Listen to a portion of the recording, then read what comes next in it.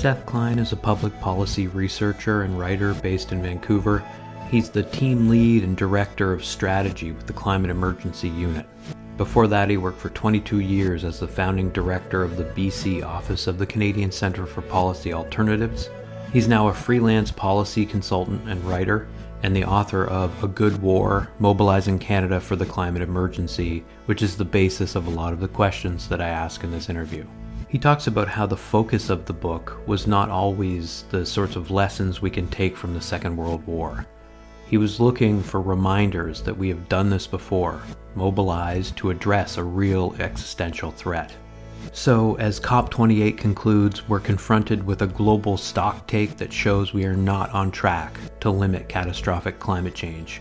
Barbara Creecy and Dan Joergensen made this clear recently in their presentation to delegates there. He also emphasized, importantly, that equity is not the opposite of ambition when it comes to the radical action necessary to fight climate change.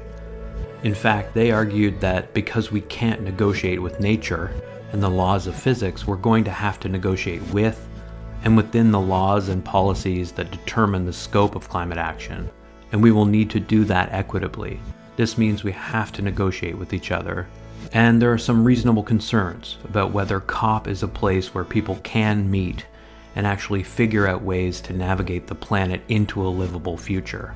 There's the obvious.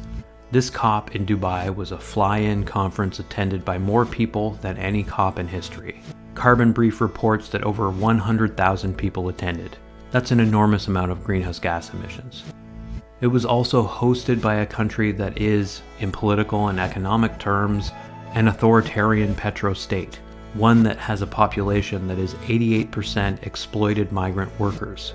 The president of this COP has infamously said, on record, that there's no science that supports the phase-out of fossil fuels to achieve life-saving emissions reductions, and has brazenly used COP to facilitate investments in oil and gas that simply have to stop if we want to guard against devastating climate impacts. So was it worth it? Did this clearly very compromised COP28 achieve anything tangible to offset all of these serious issues? It's clear that it did achieve some necessary things.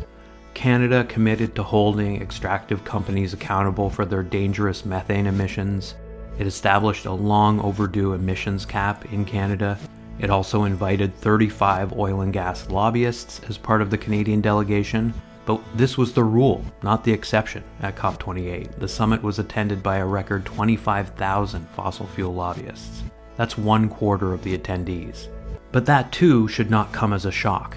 Energy analyst Jeremy Simons wrote recently that fossil fuels have been seen as essential at COP since its inception at Rio in 1992, when delegates described fossil fuel production, use, and exportation as an economic necessity. As necessary, then, as many of the outcomes of COP28 have been, there's a clear need for a powerful reset of the conference to protect it from fossil capital's wholesale co-optation of its potential.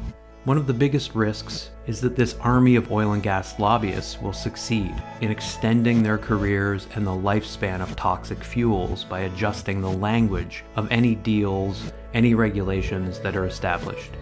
There's been a Herculean struggle over the word unabated at this COP. As Carbon Brief has explained, unabated is the term the industry wants to use for the burning of fossil fuels where resulting carbon dioxide or other greenhouse gas emissions are released directly into the atmosphere, rather than captured or cleaned or stored and used through energy-intensive and expensive industrial processes. Those would be abated fossil fuels. Emissions reduction is what we need. Energy producers want instead to go in a senselessly destructive direction. All of this distraction and delay and investment in destruction is part of what Seth Klein calls the new climate denialism, a technique of obstruction that doesn't care in the least about the health of our environment, about human life, or about what we used to call sustainability, but now increasingly should be described as survivability.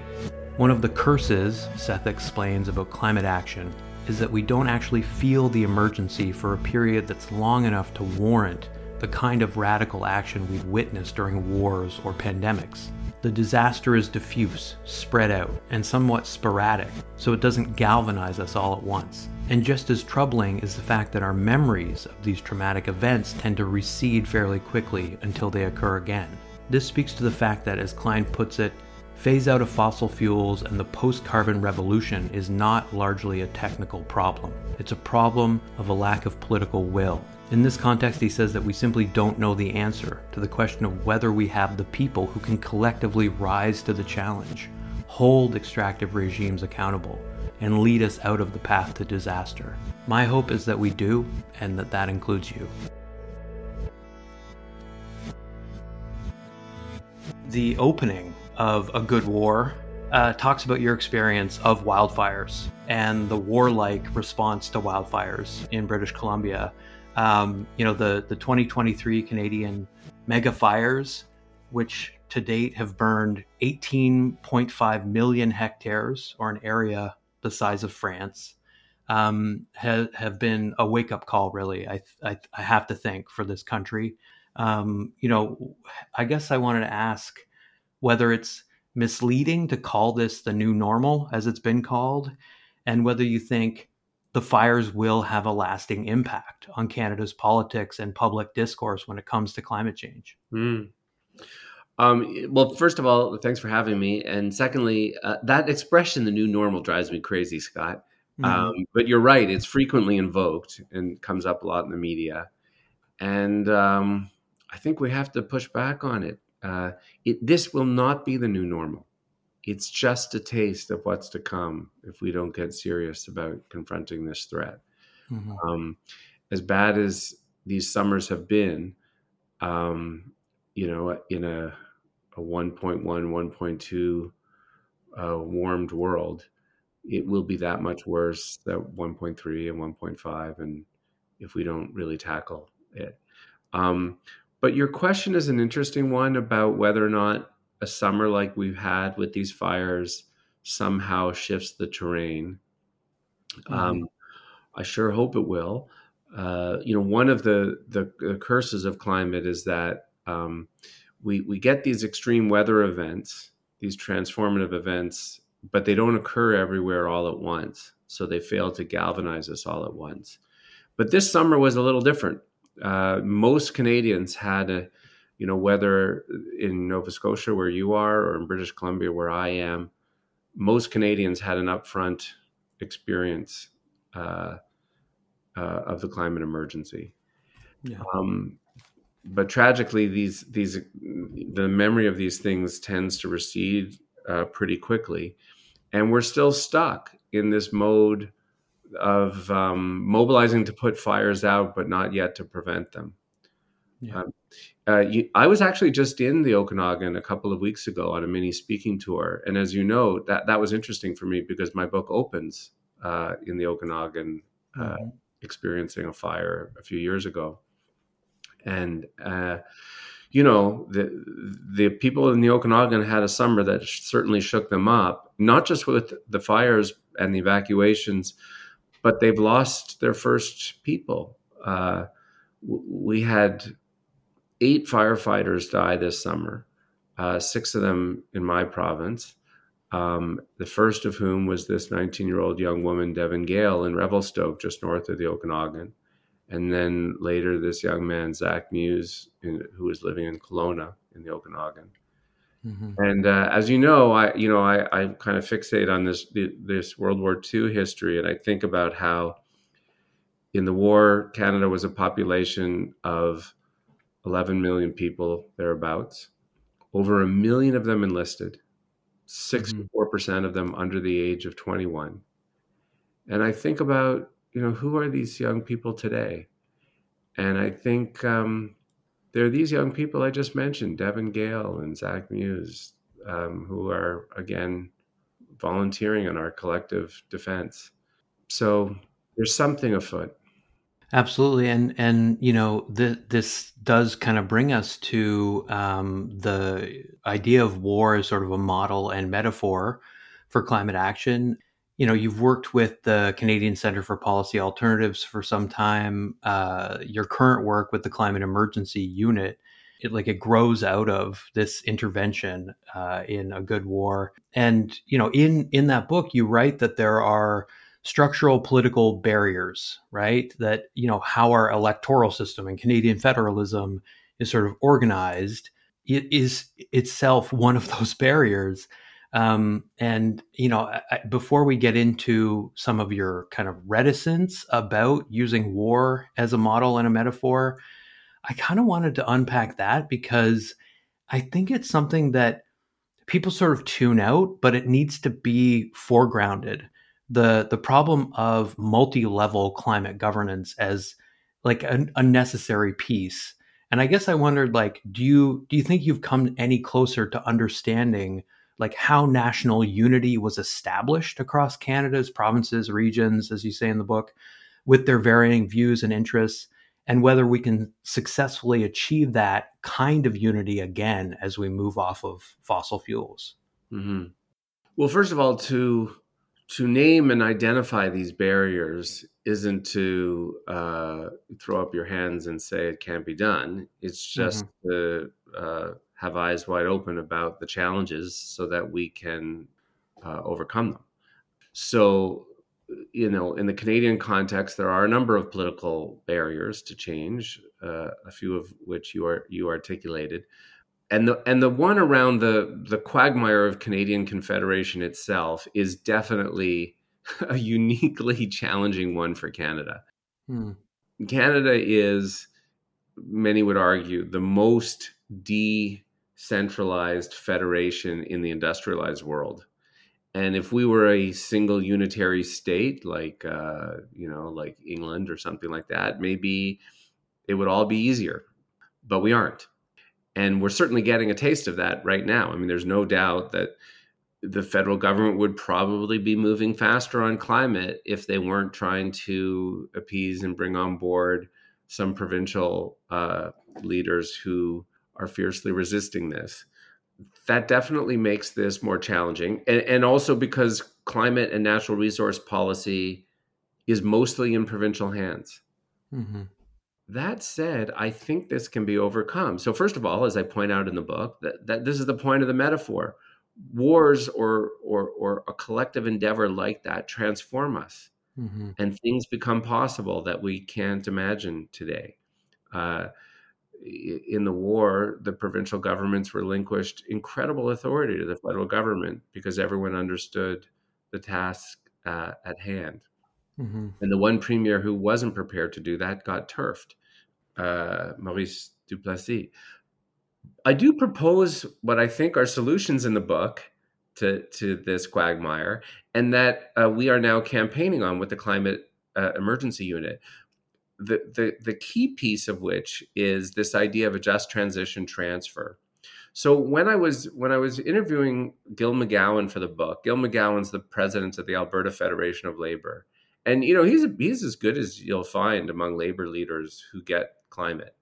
But Gil was lamenting that Alberta needs the rest of the country to appreciate that certain parts of the country, most notably Alberta, Saskatchewan, and Newfoundland, have more heavy lifting to do because they're more dependent on the fossil fuel economy. And he was wondering, well, maybe we should reopen the equalization formula and address that. And I said, Gil, you don't want to do that. Equalization is messy. It's in the Constitution. It mostly works the way it's supposed to. What if instead we had an audacious new federal transfer to the provinces, purpose-built for this task? We'll call it a just transition transfer. Make it big, like $25 billion a year, 1% of GDP. But it would have a couple twists. One from your usual transfers like health and education transfers. One is instead of divvying the money up by population, we would divvy the money up by greenhouse gas emissions. So Alberta, to give you one example, is the source of 38% of Canada's greenhouse gas emissions. That's like 4 times their share of the population. We freeze that in time and we say, Alberta, you're going to get 38% of the money. So imagine how silly Danielle Smith would be saying no to such an offer. But the second twist is that we wouldn't actually transfer the money to the provincial governments because there's too many of them that aren't to be trusted on this, especially hers. Instead, we would have new just transition agencies in every province, jointly governed by the feds, the provinces if they ante in, municipal governments, vitally indigenous governments, to receive and deploy the funding to local climate infrastructure projects and job training and supports, so that we would know and have comfort that the money was being used for that purpose. Imagine how a big, audacious program like that would change the script as it is currently unfolding with respect to those Confederation challenges. A program like that would speak to this conundrum, which is that most of the climate infrastructure we need, whether it's renewable energy or public transit or zero emission affordable housing, is the asset of that infrastructure is owned by a provincial, municipal, or indigenous government. But it's the feds who have the greatest capacity to pay. A just transition transfer would recognize all of that and be purpose built to address it.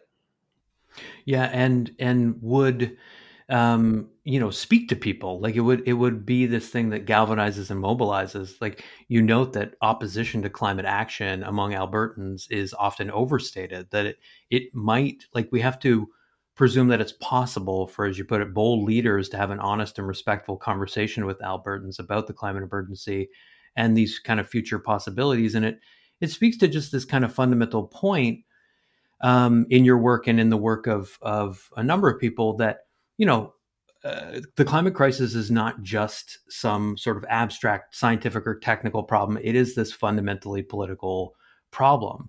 And this is interesting to me because a lot of the research in the book does focus on some of the logistical challenges and just kind of like enumerating the number of heat pumps that will be required in order to mobilize on a war footing against warming. Like, in telling the story of how we will get to zero emissions and stave off climate disaster, why should our starting point be stating that the challenge is fundamentally political? How does this relate to just the pragmatism of a good war, where you are talking about this fatalistic assumption that committing to disruptive shifts is a form of political suicide? In a nutshell, that was exactly the challenge I wanted to speak to when I decided to write the book. Right. Which is, I was starting from an assumption, which I still hold to, which is that this is not largely a technical problem. It's one of political will. And I was trying to write a book that would encourage those political leaders who say they get the crisis to be more ambitious and courageous than they have hitherto been willing to be. I wasn't initially intending to write a whole book about World War II. That was only going to be one chapter. But the more I dug into that history, the more it was exploding my own imagination and forcing me to look at this through fresh eyes. I had been on the climate file for years, but it was making me look at that material through a new lens.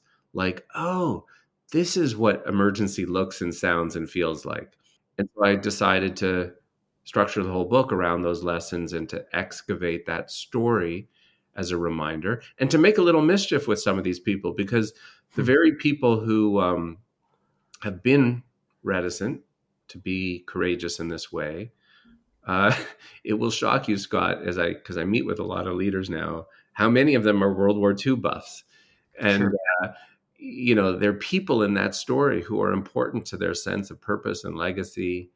And so when I'm engaging leaders, whether political leaders or leaders of any large institution, I'm pulling their story, their World War II story, and reminding them of these people they so admire, and then offering an invitation to say, look, here we are again, and who do you want to be? Yeah. To your earlier point, I do think there's a lot of political leaders. There are many political leaders who operate under the assumption that if they tell the truth about the severity of this crisis and what's required, let alone do it, they'll be politically punished. I don't believe that's true. Mm. I actually believe that enough people will reciprocate when their leaders honor them with the truth. And I did conduct some polling for the book as part of the book's research that I think reaffirmed that. You never know for sure in politics, but I think there is enough evidence that the public is prepared to reward those who are forthright with them about what's going to be required, even in a place like Alberta. The heartbreak of something like the recent Alberta election is that there weren't political leaders telling that truth. And so for that share of the public that was ready to reciprocate, it had nowhere to go to give political expression to that, because neither the NDP nor the UCP were speaking about climate, even in the context of declaring a provincial state of emergency because of the fires underway during the election. Yeah, this is the thing. You offer sort of some best practices. You ask pointed questions like, where's our AOC? Like, why, aren't faith leaders in Canada more vocal about the fight for climate action? There are such people, but not enough of them. Mm-hmm. But I'm also offering this reminder, and this comes out of my study of both the war and our experience in COVID and climate. Mm-hmm. All emergencies start with a period of denial. Mm. All emergencies. And if you had said to Canadians in 1938, the year before the war, this gang in Mackenzie King's cabinet, do they have what it takes to completely transform Canadian society and the economy, as was about to happen? I'm fairly certain most Canadians would have said, no, not this gang. And they had no reason to believe otherwise, because the same gang had done mostly nothing for 10 years of the Depression. Mm-hmm. And similarly, if you had asked me a few months before or a few weeks before the pandemic hit us, are there people at the Bank of Canada and Finance Canada capable of pivoting in the space of a few weeks and creating these audacious new programs like the CERB and the wage subsidy? I cynically would have said to you, Scott, no, there's no one home there who thinks that way. And it turns out I would have been wrong. Mm. So you never know. Yeah. And this is the awkward moment in which we reside. Do we have to replace the people that we have with the people ready to be the leaders we need them to be? Or will some of the people we have surprise us and be the people we need them to be? And we don't know the answer to that question yet, but we're on the cusp of finding out. This is part of the point, right? Like that, whether we know it or like it or not, we are on the cusp of finding out. And I think this is a useful place maybe for us to think about your juxtaposition of the sort of established playbook for climate denial, blocking climate action. You sort of juxtapose that with this idea of a new climate denialism, or I think William Carroll calls it a new regime of obstruction that is, maybe being pioneered in some sense today by the Pathways Alliance, this consortium of energy interests. There's something there, I think, around just trying to explore a concept of new climate denialism, really in terms of delay. It's really in some sense a strategy of delay, where you're maybe recognizing the cause, but you're accepting defeat on some level. You're normalizing defeatism and refusing to give that radical hope any air or airtime or credence. I think you're absolutely right. We're seeing a shift from out and out denial to this strategy of delay and defeatism, where the sort of spokespeople for the fossil fuel companies have shifted from saying it's not real, we don't need to do anything, to it's too late. Right. What do I mean by the new climate denialism? So old school climate denialism, which is still out there, just rejects the reality of human-induced climate change and the science. A lot of people obsess over that, and they worry so much about all of the disinformation about and the rejection of science on the internet and so on. It is problematic. Let me be clear. It is doing damage. But what the polling tells us is that it does remain a very small share of the population. Like, 8% of the public doesn't believe in climate change. I think the far more insidious uh, and pervasive thing that we're up against is what I call the new climate denialism, which is those leaders in government and industry who say they get the science, accept the science, but then continue to pursue an agenda that doesn't align with what the science says we have to do, and is manifested by delay and by doublespeak, like a failure to tell the truth, and this is very much true of the federal government, my provincial government, and the Pathways Alliance you alluded to, which is they are trying to say we can both be climate leaders while still doubling down on the extraction of fossil fuels, and you can't. Now, I don't know what kind of ubiquitous advertising you're subjected to in Nova Scotia from the Pathways Alliance. I know we get our share here on the West Coast. And this whole line from them, which is, we're committed to net zero by 2050. So first of all, let's unpack what they even mean by that. What they mean is their production emissions will somehow be net zero in greenhouse gas terms. So that alone is highly dubious that they would be able to capture so much methane and engage in so much carbon capture and storage, the technology of which remains highly questionable, that their production emissions would be zero. But let's for a moment give them the benefit of the doubt and say they can do that. The problem is that 80 to 85% of the emissions aren't production emissions. They're what we call scope 3 emissions. It's what happens when their product successfully gets to market and is burned. Right.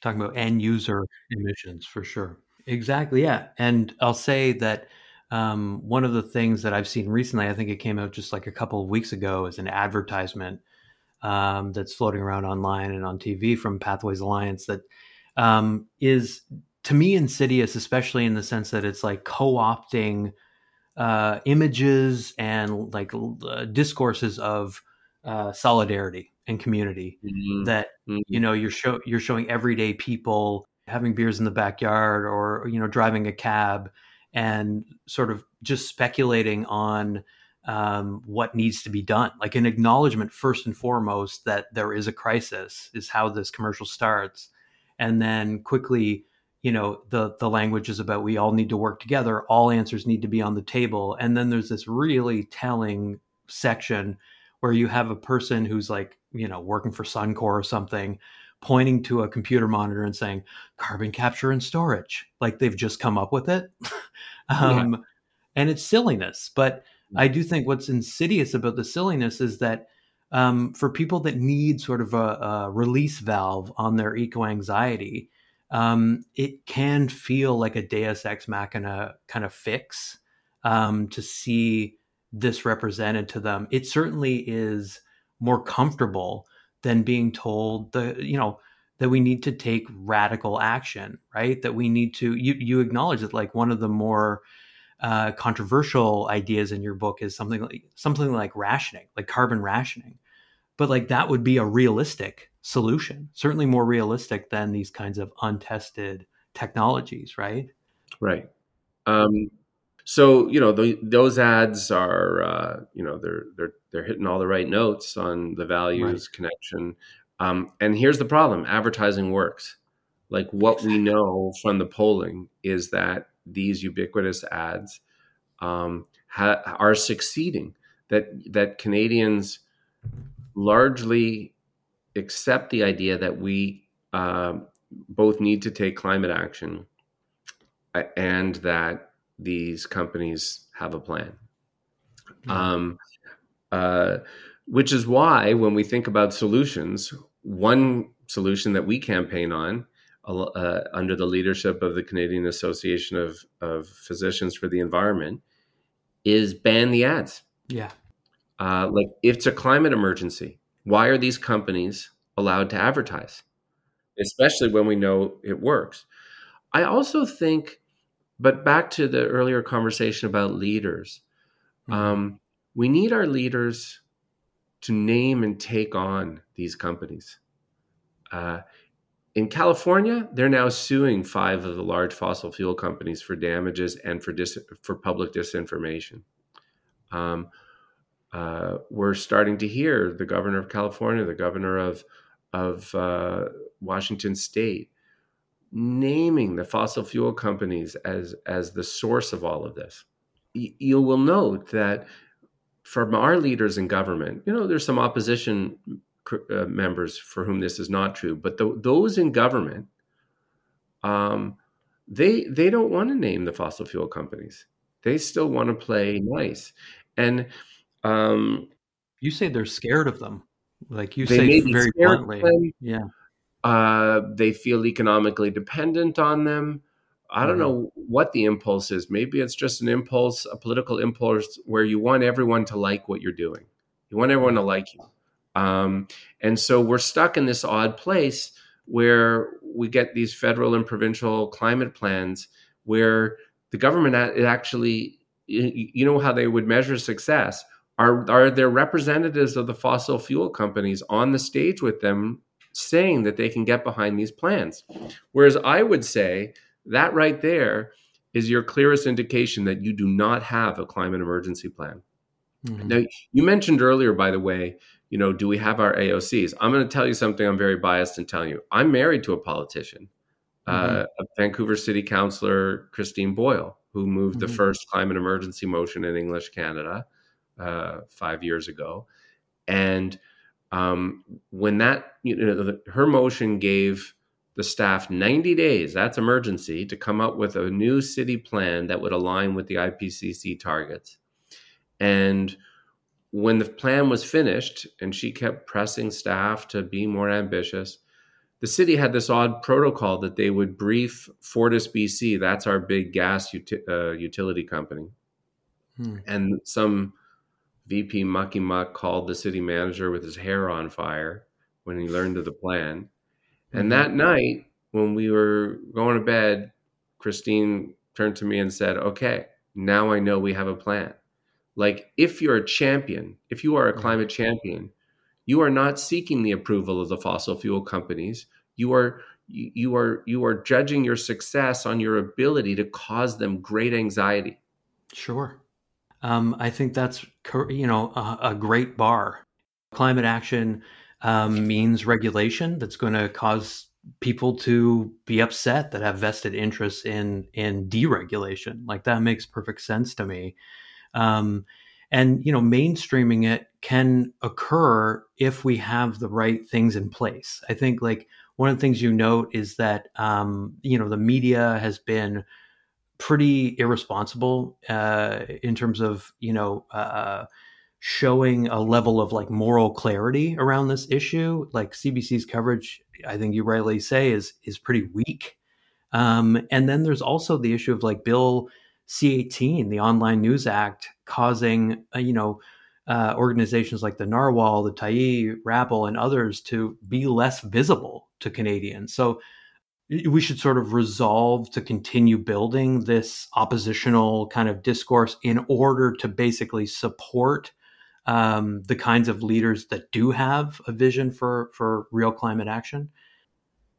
Well, let's just say this about the public information need. So first of all, we have a campaign with the Climate Emergency Unit that's also directed to the CBC itself as our public broadcaster to up its own game when it comes to climate reporting.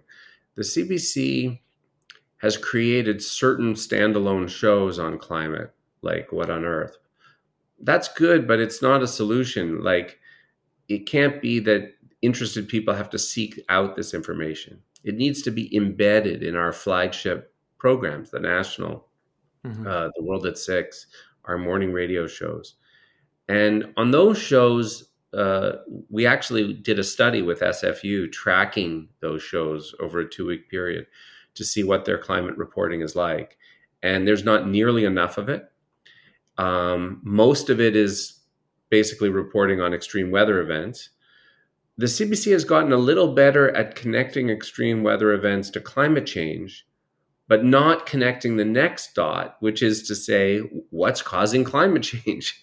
The combusting of fossil fuels. That almost never happens. So we desperately need our and yet there is a real problem with climate illiteracy in Canada. Like only about half the public correctly understands that the main source of global warming is the burning of fossil fuels. Mm-hmm. So we need our public broadcaster to rise to this and do its job, informing the public about all of this. And my contention is that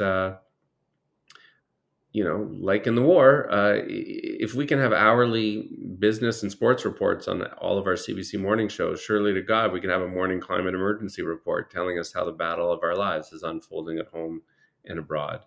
And the federal government itself should have a climate emergency information agency that either directly through advertising or in partnership with the kind of outlets that you just listed is better informing Canadians of what we're up against and what we need to do about it.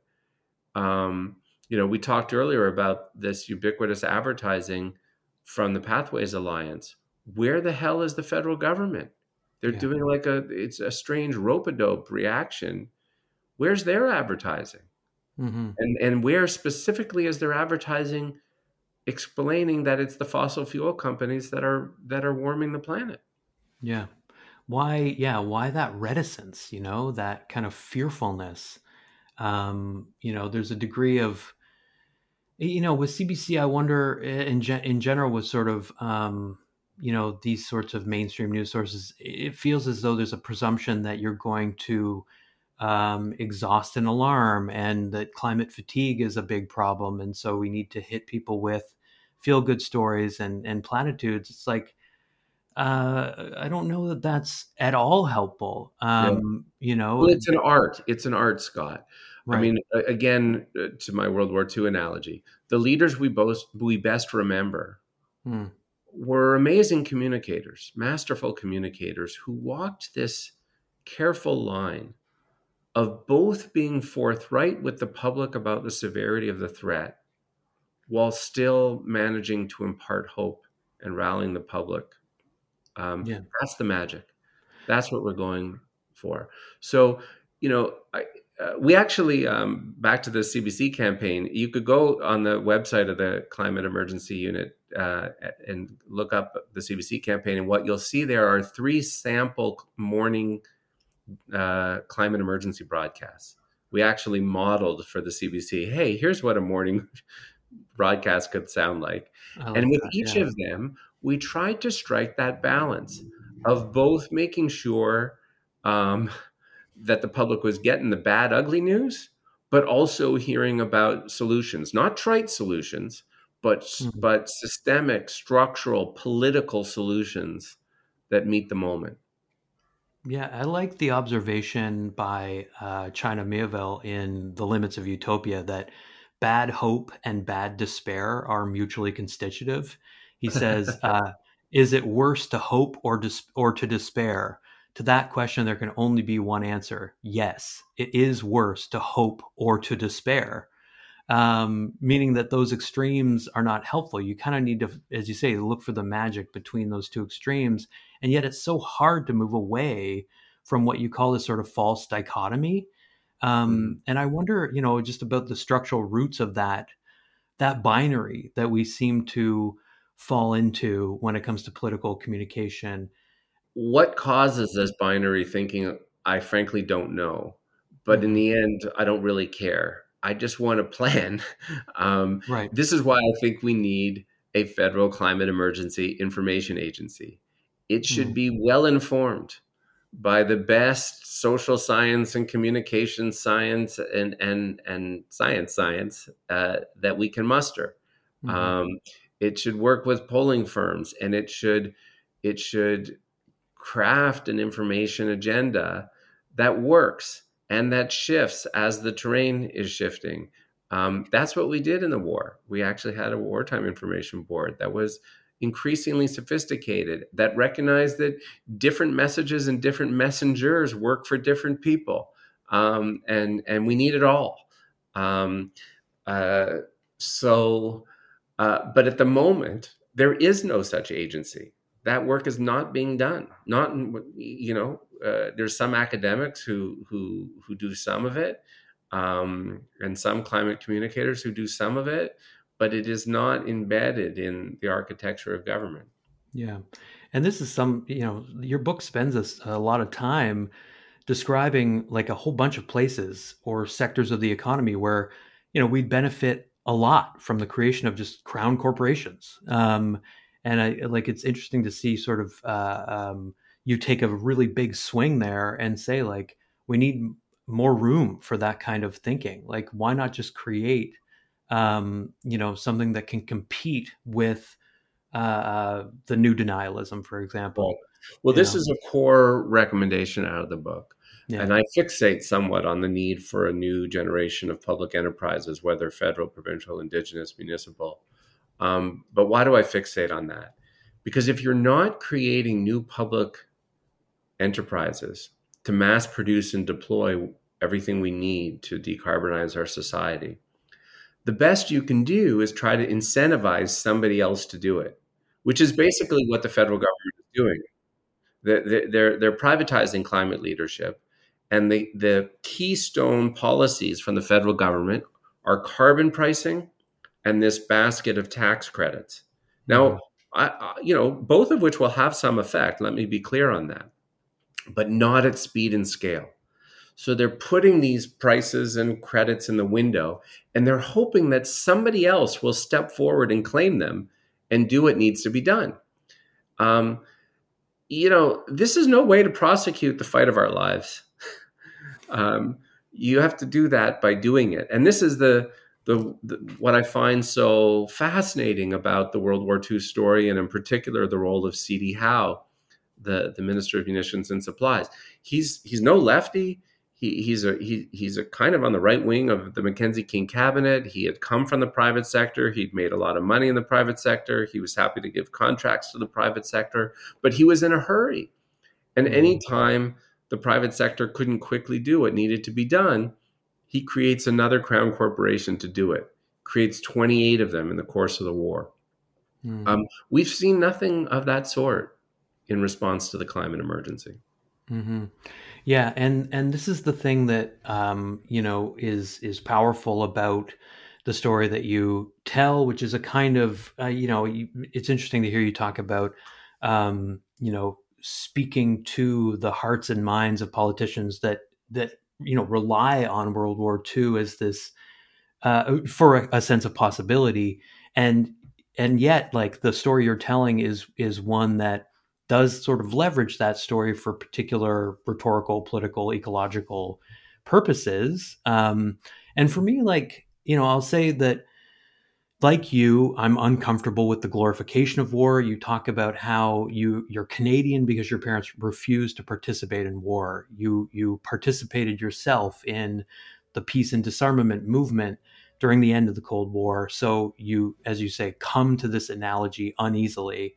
And my knee-jerk response is to feel at least like using war to rally people is fraught at the very least, and especially Elizabeth Samet has this research where she talks about how World War II is sort of an aberration among wars, in the sense that you have sort of the rise of a clear evil and then an alliance that has to halt that evil.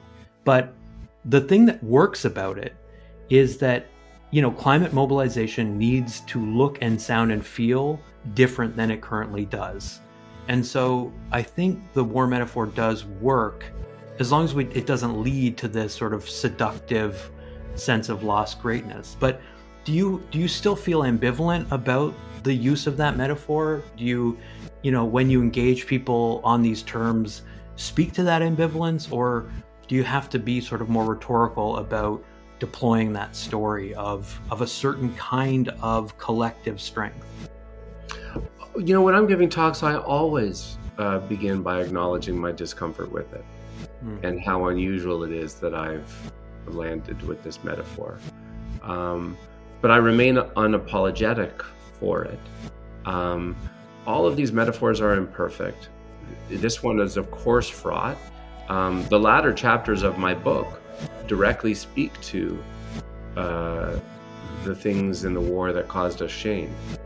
The poisoning of indigenous territories, the response to refugees, the squashing of civil rights, the internments, so that as we rally in the face of this emergency, we can resolve to be better and not do the things that, again, cause us shame. But none of which changes the reality that we need a new mindset, because as you just said, what we have been doing is not working. We're running out the clock with incremental changes that are not producing the reduction in greenhouse gas emissions at nearly the pitch and pace that's required. And it is, like war, a civilizational threat. And I do remain of the view that the point is, like World War II, which was, as you say, exceptional among wars,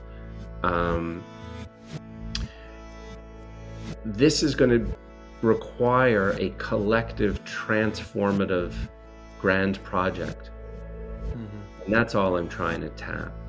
And I'm trying to excavate from this story this reminder of what we're capable of and the speed and scale of what we're capable of when we set about that kind of undertaking. And I should say, I am enjoying the mischief I can make by being able to reach audiences that I would never have been able to reach if it were not for the fact that I'm using this metaphor. Yeah, I think that aspect of it comes through. That there's something about it that's a little bit sort of sly and intentionally narrative driven and meant to sort of like Trojan horse a set of politics that to this point has been seen and even dismissed as like too radical, too fundamentally about like reshaping society to be considered legitimate. And you're saying, well, no, there's like, we've done this before. And like I said before, I honestly, the original outline for the book only had a single chapter about World War II. Mm-hmm. And it was going to be fairly narrowly focused, and it was going to address this fact that in many of us harbor in the back of our minds this doubt, like, can we really transform the economy in the narrow window of time we have available to us? And I thought, I'm going to dig into World War II story because we kind of did. Mm-hmm. And then I started to dig in, and it started to blow my mind.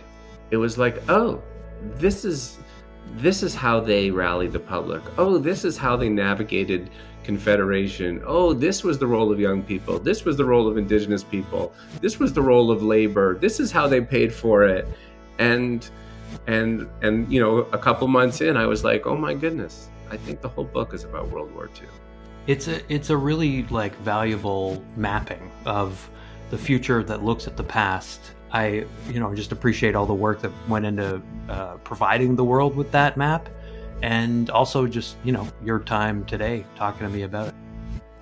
Thanks very much, Scott.